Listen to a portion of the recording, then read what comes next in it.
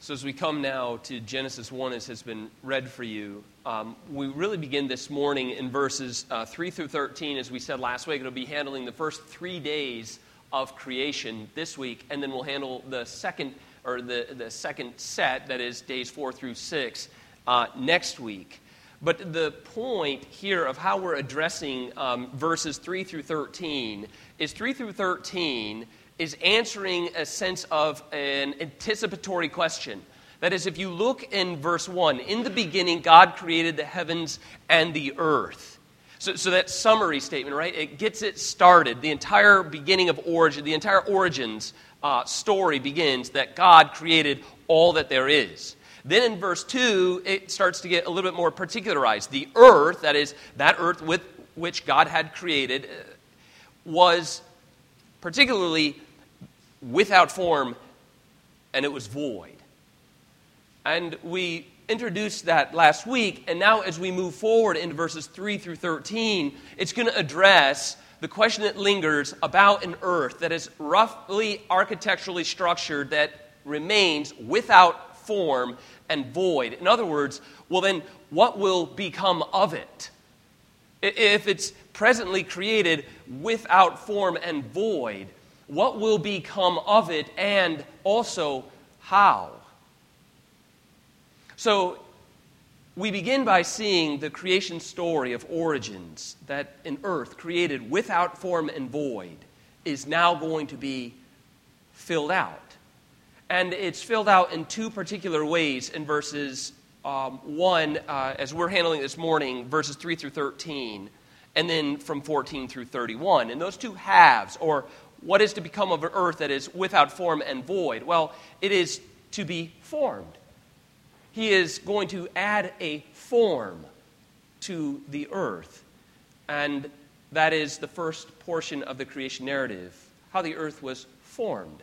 And then the second half is going to be how it was then filled. So if you're looking at the creation narrative, the entire beginning of origins, chapter 1, there is now what God is going to undertake is a forming to that which he introduced as without form. Here we are, creation without form. I'm going to form it. This is what we're going to do. This is how we're forming it. And then after, since it's void, it now will be filled.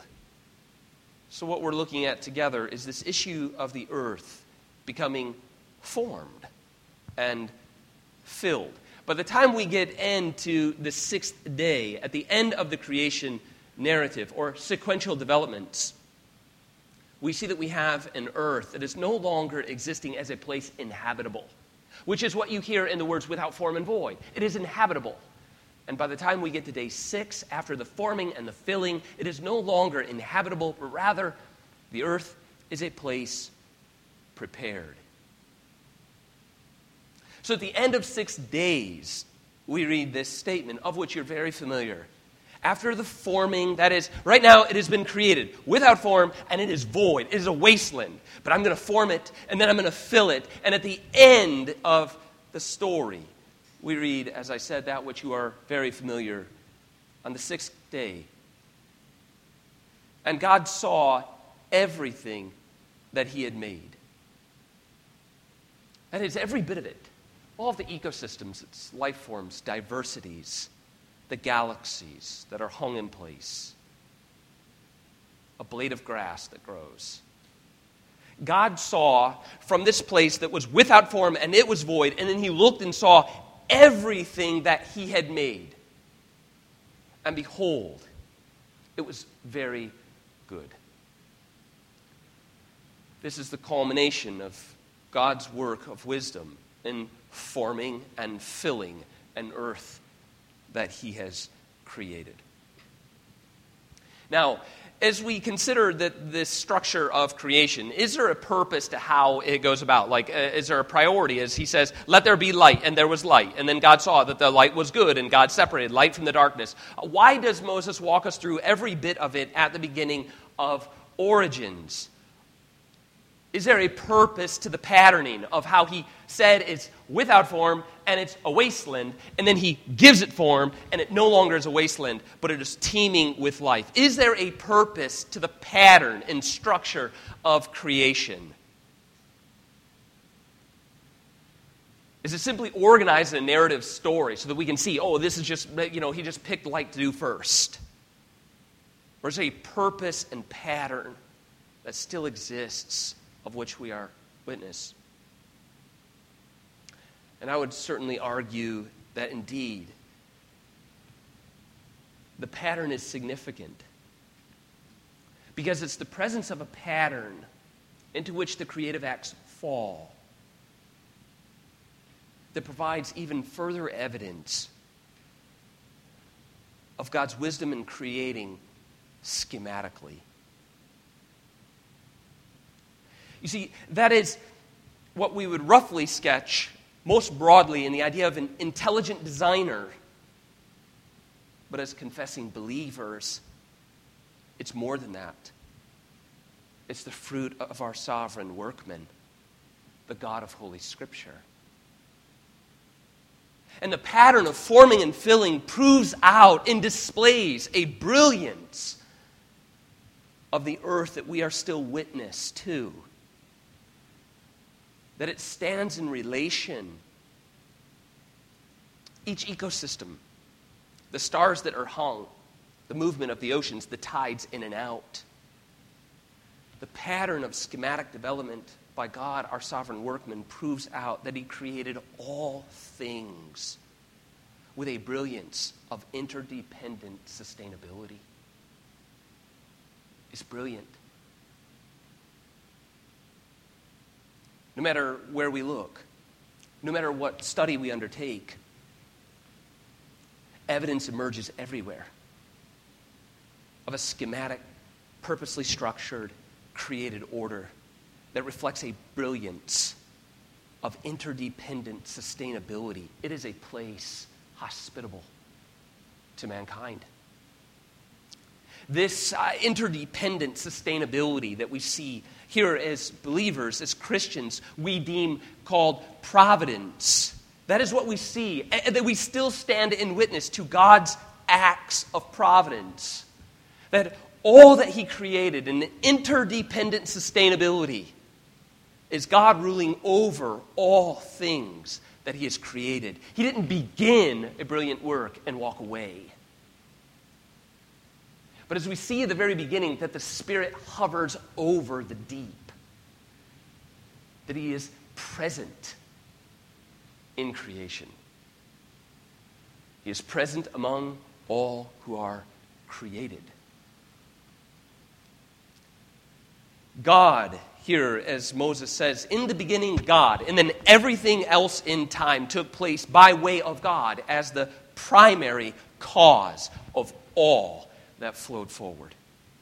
All of the forming, all of the filming, or the forming and the filling was God as primary cause. And yet, we recognize even with the hurricane that we've been watching throughout the course of the week, we see there are indeed providential power in God's will, first and foremost, as the primary cause of all things, and yet indeed by providence He employs secondary causes in the governance of the earth.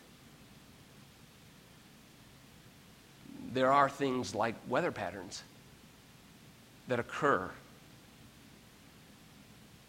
There are laws that govern creation, but they're not wholly apart from God as primary cause. God indeed, in the beginning, God created everything and sustains it by the word of His power. He is primary cause, and yet His brilliance is on display in interdependent sustainability. There are secondary causes that are at work in creation.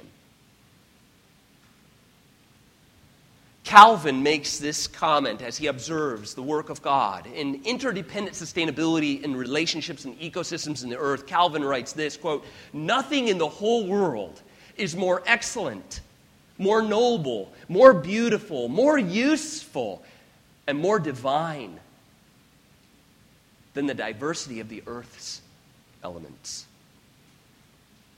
He goes on to describe it this way: the distinction and that order in which one is more noble than another, and one depends upon another, one is subject to another, and one receives obedience from another. speaking of interdependent, sustainable, providential works in creation. He concludes this way: hence comes the adornment, beauty, and excellency of the entire world.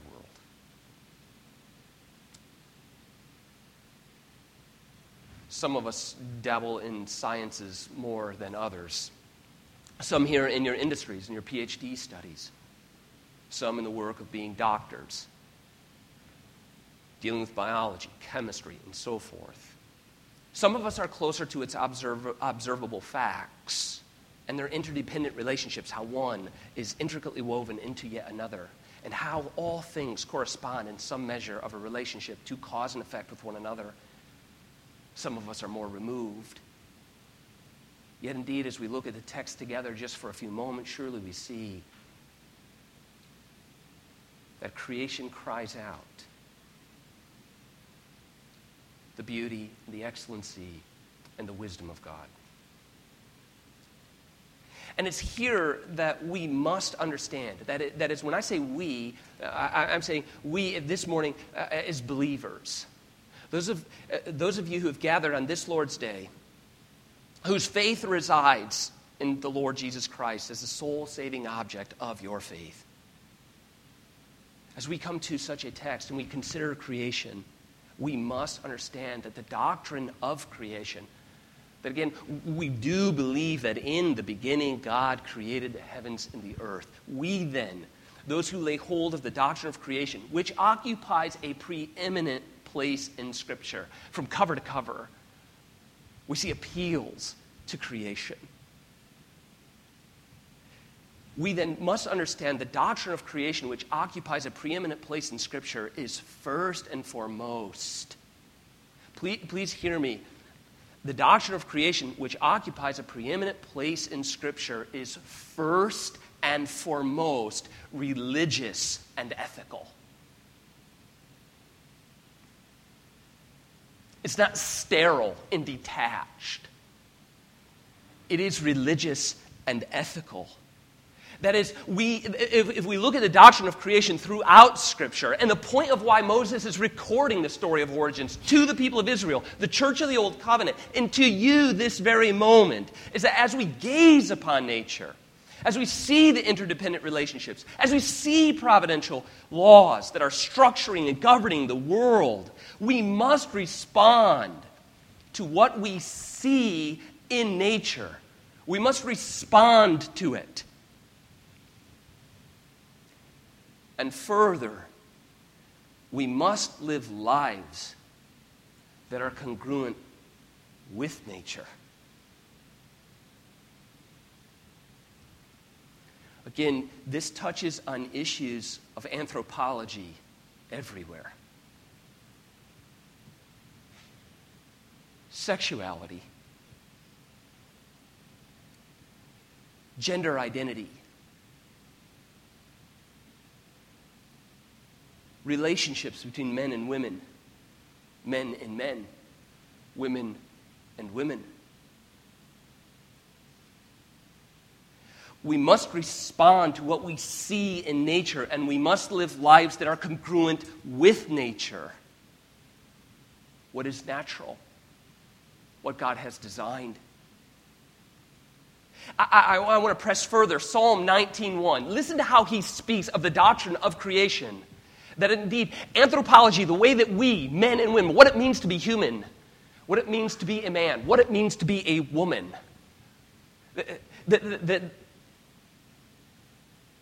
that matters of how we live distinctly as he has created male and female, and the ethical life that flows from that.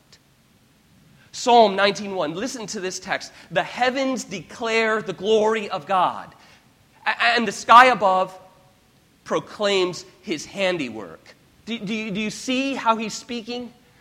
Okay, so put yourself in the place to gaze up. And we see it in creation day one, this issue of the heavens. Separate the mists and the waters, and the heavens were created. So here you stand and you look upon the heavens. Maybe on this slide, it's the darkest one there. You see like a few white dots up there. because you're gazing upon the heavens. If you do so, what occurs? Not just to some of us, but to all of us. That is, every creature who gazes. No one's excluded. Psalm 19:1. The heavens, gazing, declare the glory of God. Do you see? It's active. It's evangelical. To everyone. And the sky above, what does it do? Okay, so I'm looking at the heavens. It declares the glory. It cries out the glory of God to me. Okay, then the sky above does what? It proclaims His handiwork. That's what it's doing. It's declaring. It's proclaiming. And it cannot be silenced, but it can be disobeyed. It can be rejected. The doctrine of creation is religious and ethical. Psalm 19 continues, day to day pours out speech. Every day. Every providential day pours out speech. And then he concludes, night to night. Every day, every night, every day, every night reveals knowledge. It can't be silenced, but it can be rejected and disobeyed. The doctrine of creation isn't sterile. It is evangelical. It cries out. And we are to live lives that are congruent, coordinated with nature. He made male and female. He made them. And as agents of creation, that is, we who are the product of created order by design, we are accountable as having been created to the Creator. We live upon His sphere. He took something that was without form and it was void, it was wasteland, and He gave it form and He made it hospitable for mankind. And we live here under His authority. You see, the patterned structure of creation, simply put, reveals the wisdom of God. And if it reveals the wisdom of God, it necessarily follows after. Listen to the argument. So the pattern structure of creation teaches the wisdom of God. It didn't happen by randomness. It was structured and patterned. And if in that structure and in that pattern reveals to us the wisdom of God, and we submit that it does, and we submit to Psalm 19:1 that indeed it declares, it proclaims, it pours out, and it reveals that indeed God has created all that is. And I am a part of that. I'm created. It then follows that as I consider the wisdom of God, it ought to induce humility to me as a creature. This is an opposite of rebellion. To deny all that it declares to me, deny what it proclaims to me in my sexual and ethical life, to deny that. But rather it calls me not to rebel, but to humble submission. It is to induce humility to the believer. It is to strengthen your faith. It is, as you look upon the beauty of providence, God's ordinance of all things, and then by His own wisdom through secondary causation, upholding a perfectly orchestrated world, it ought to confirm your trust in Him.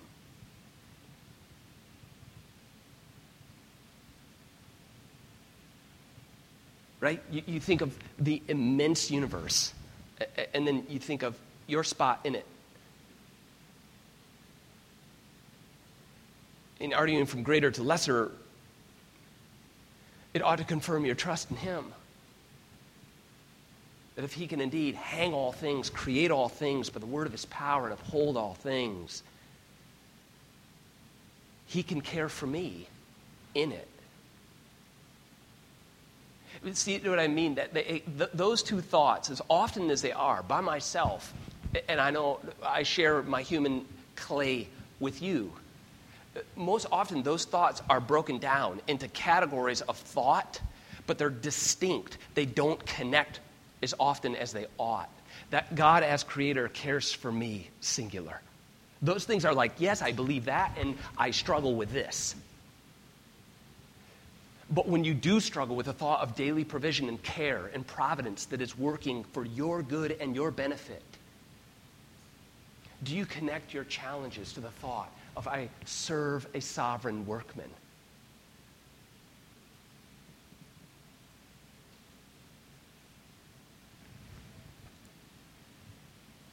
Does it then finally, as it is to do in your life as a believer?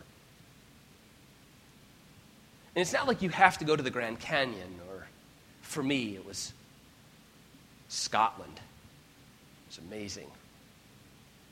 But it's not like I have to go to Scotland in order to be, or you have to go to the Grand Canyon in order to be inspired to give praise. But you ought to be able to even look upon, as Calvin would say, your functioning pinky toe. And it ought to inspire praise.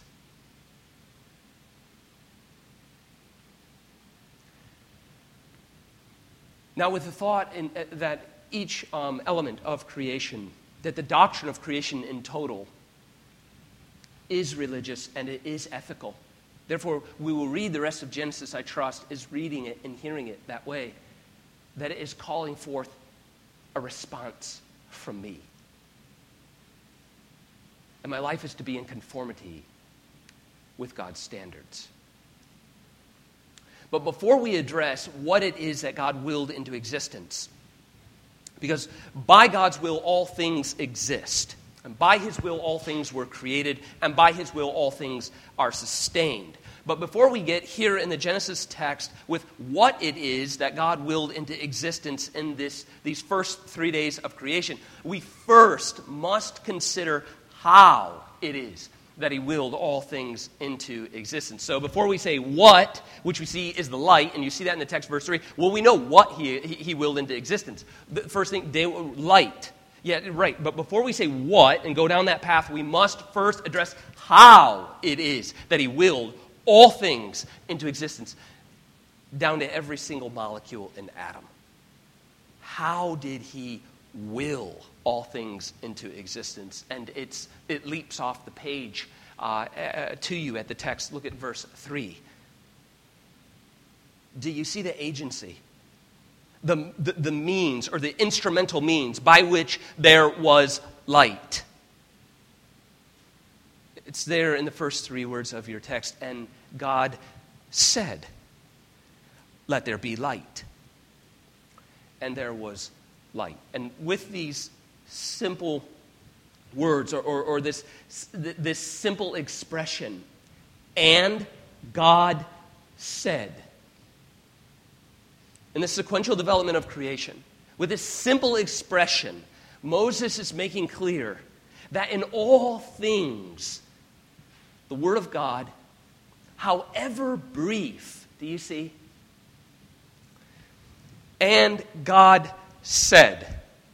And what is the content of that idea of speech, of the idea of his willing it? Let there be light. Again, Moses is making clear that in all things, the Word of God, however brief, is paramount.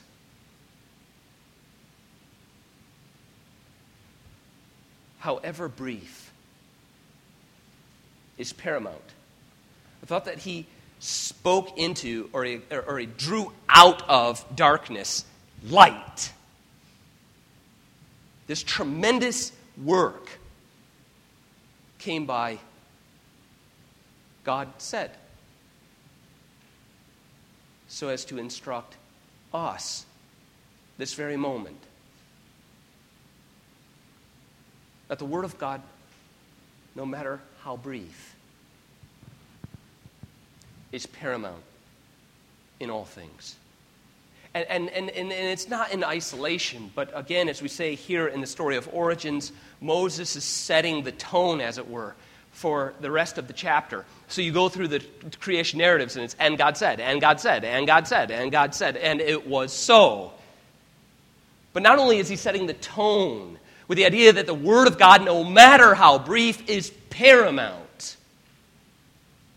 but he is also setting the tone, as it were, for the rest of Holy Scripture. And you see it in the prophets, right? Thus saith the Lord. The grounding of all instruction, to be bringing one's life into conformity with, is the word of the Lord.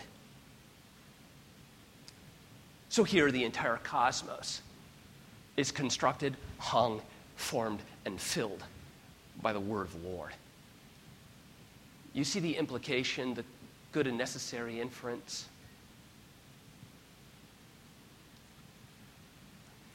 All that is created is to be responsive to the Word of God.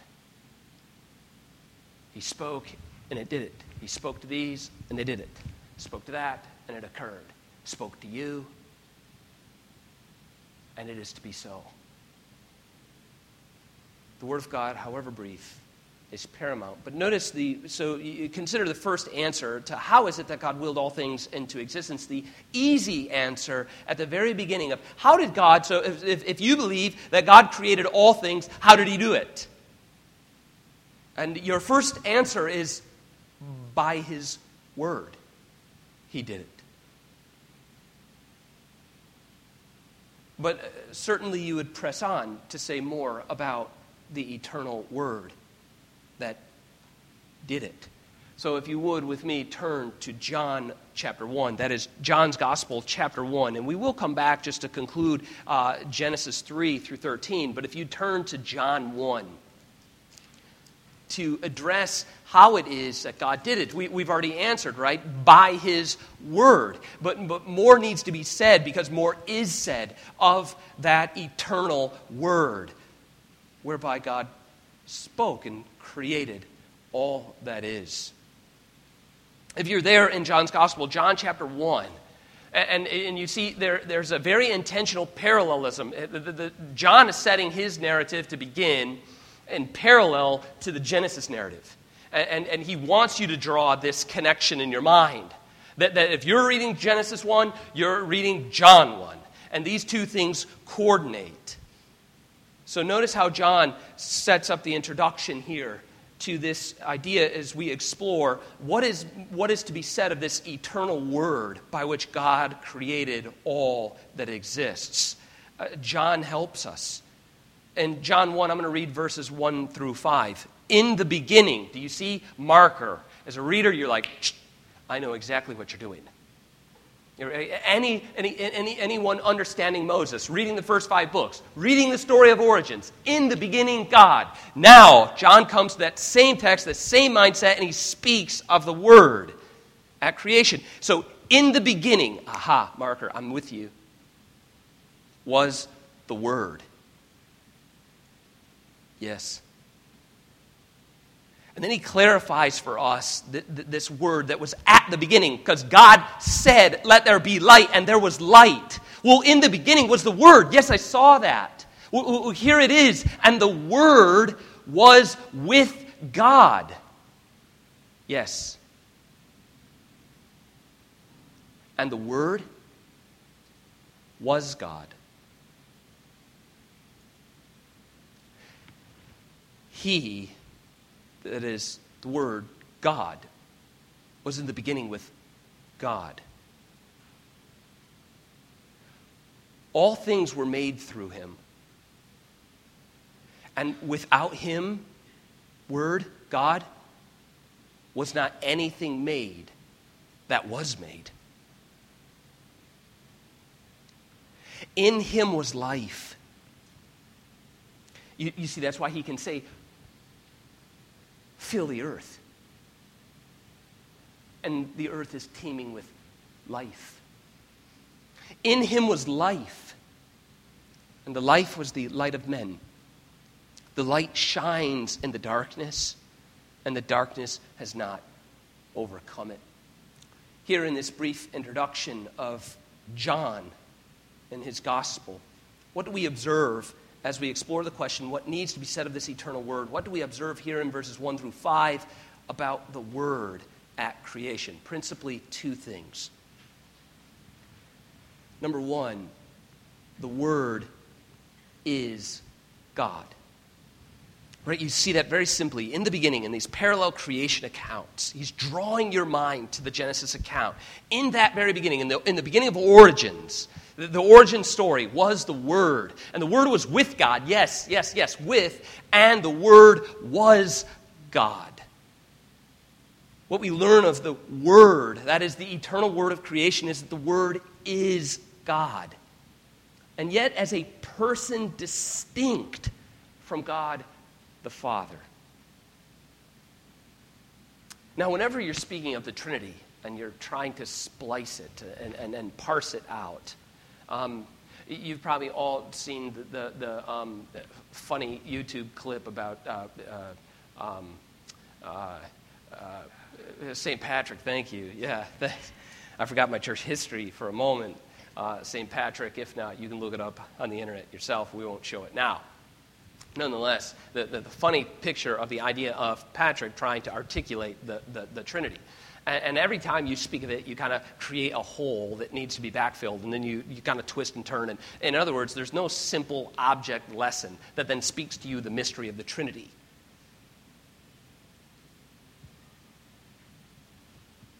So here, the word is God, and yet a person distinct from God, the Father. And if I am to kind of maybe give you an opportunity to conceive of it just a little bit in this sense of Word was God, was with God, and is not God the Father, you could conceive of it perhaps in this sense. In the idea of creation, that just as a word said, and he who speaks it are separate or are distinct. So just as a word said and he who speaks it are distinct entities, so also is the Word distinct from the Father. And now everyone's thoroughly confused and not helped at all.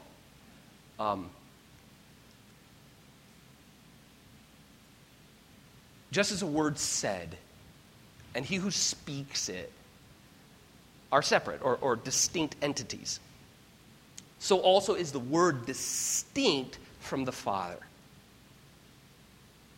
but not separate.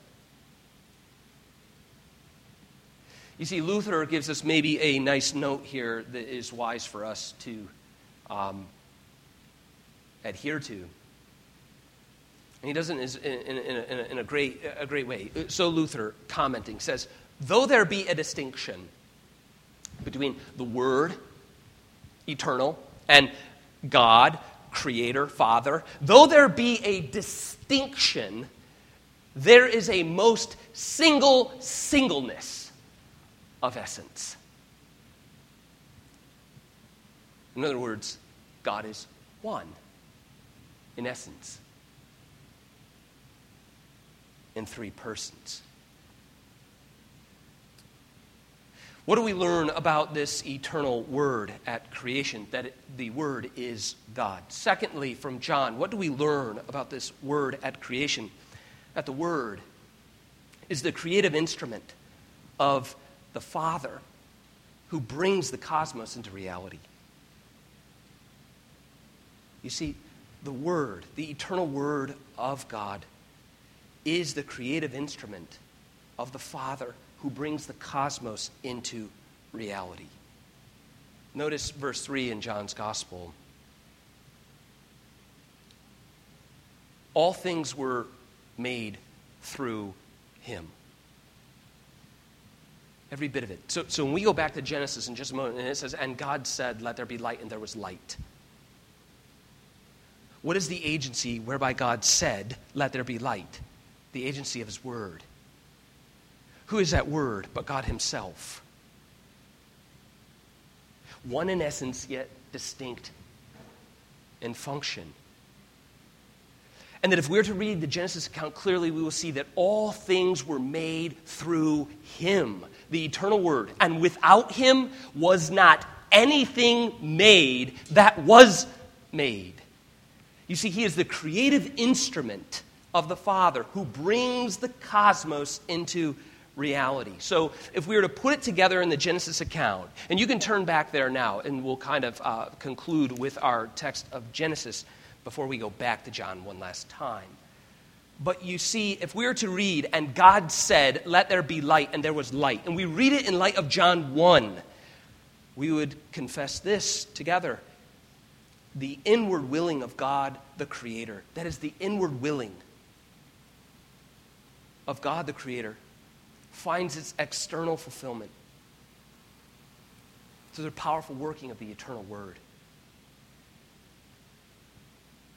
Their essence is one. His essence being one. His will being one.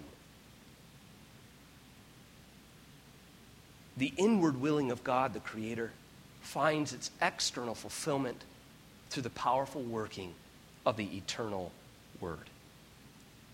With that in mind, then, look at the text of verse 3. And God said, this eternal working of the Word, the working of the eternal Word. God said, let there be light. And the agency of that Word brought light. God saw that the light was good, and God separated light from the darkness. God called the light day, and the darkness he called night. There was evening and there was morning the first day. And God said, through the agency of the eternal Word, God said, let there be an expanse in the midst of the waters. And let it separate from the waters from the waters. In other words, you have a mist mixture. And let there be a separation between the waters that are below and the waters that are above. In other words, let there be atmospheric distinction. Let the clouds form. And let the waters remain. This is the internal willing of God that finds its external execution or completion through the eternal Word. We have atmosphere. Verse 7, and God made the expanse and separated the waters that were under the expanse from the waters that were above the expanse. And it was so. And God called the expanse heaven. And there was evening and there was morning the second day. And the agency of the Word was at work again, so much so that everything was made through him, and without him was not anything made that was made. And so God said, agency of the Word, let the waters under the heavens be gathered together into one place, and let the dry land appear. And it was so. God called the dry land earth, and the waters that were gathered together he called seas. God saw that it was good, schematically, purposefully, in wisdom and design. And God said, the agency of the Word, in the beginning was the Word was with God, and the Word was God. And God said, let the earth sprout vegetation, plants, yielding seed, and fruit trees bearing fruit in which is their seed, each according to its kind on the earth. And it was so. The earth brought forth vegetation, plants yielding seed according to their own kind, and trees bearing fruit, in which is their seed, each according to its kind. And God saw that it was good, and there was evening, and there was morning, the third day. You see, the inward willing of God, the wisdom of God, the sovereign workman, our Creator, finds its external fulfillment through the powerful agency of the eternal word. Now, for conclusion, to grasp the significance of the eternal word and his ability to impart life, turn to John 1 one last time. If you're there, John 1.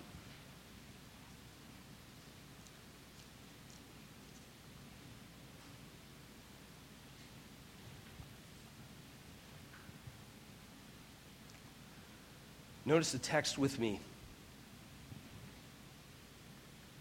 of 1 through 5 one more time.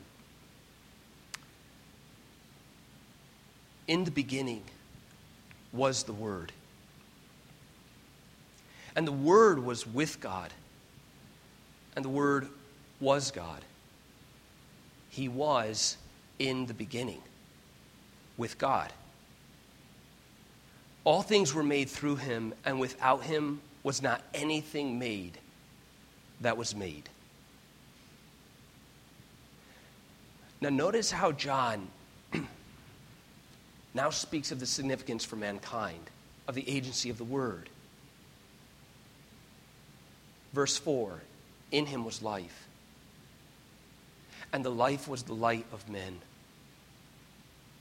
Look at what the light does. The light shines into the darkness. Light, life, shines into the darkness, and the darkness is not overcome it. You see, just as we read, and God said, let there be light, and there was light, so also in the human heart. Light and darkness signify mutually exclusive realms. There is light and there is darkness. And throughout Holy Scripture, these signify mutually exclusive realms. So also here in verse 4 and 5, there is light and there is darkness. Light represents life, that which is pure, righteous, and true. Darkness is the realm of sin, unrighteousness, and death. I'll conclude by reading verses 6 through 14. What must our response be to the eternal Word at creation? As creatures being created with a sovereign workman to whom we are accountable, in whom is life, and that life was the light of men. Beginning in verse 9, the true light, which enlightens everyone, was coming into the world. He was in the world, and the world was made through him. And yet the world did not know him. He came to his own, and his own people did not receive him. But to all who did receive him, to all who believed in his name, he gave the right to become children of God. And notice in verse 13, the same creative power that caused the light to shine into darkness, that caused the earth to be formed and filled. Look at the same power of imparting life in verse 13. They were born, not of blood, nor of the will of the flesh, nor of the will of a man. They were born of God. And the Word became flesh and dwelt among us.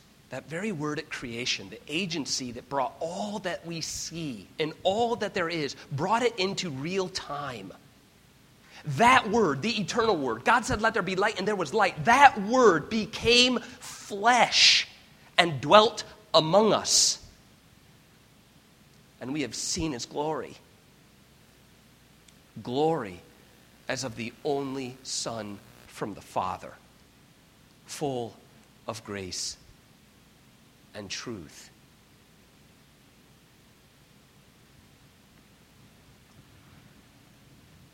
The eternal word, the agency of the Father, he who creates light out of darkness, both in realms of the cosmos and in the human heart, is the Lord Jesus Christ.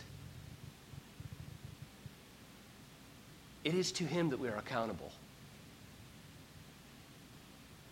It is unto him to whom we are given account.